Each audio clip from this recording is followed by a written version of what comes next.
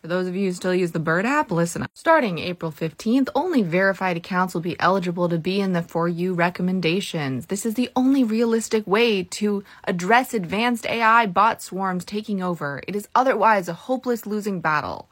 Voting in polls will require verification for the same reason. That said, it's okay to have verified bot accounts if they follow terms of service and don't impersonate a human. So I still use Twitter because that's where I get most of the news I share with you all. Because it's an aggregate of all articles, so I don't have to check every news source individually, which would take way too much time. If anyone has an alternative to the Bird app, I'm happy to hear it. But in the meantime, if you still use it for the same reason I do, make sure that before April 8th, you follow all accounts that are important to you. Personally, I never look at the For You anyway. It hasn't been useful in a very long time. But if you do, this affects you. Again, if anyone has an alternative, I'd love to hear it. But normal news aggregates aren't going to have all the smaller publications that I get my info from. And I don't think they cover all articles anyway. Still waiting for any of the Bird app alternatives to actually be user-friendly. I'm just not tech savvy enough for Mastodon.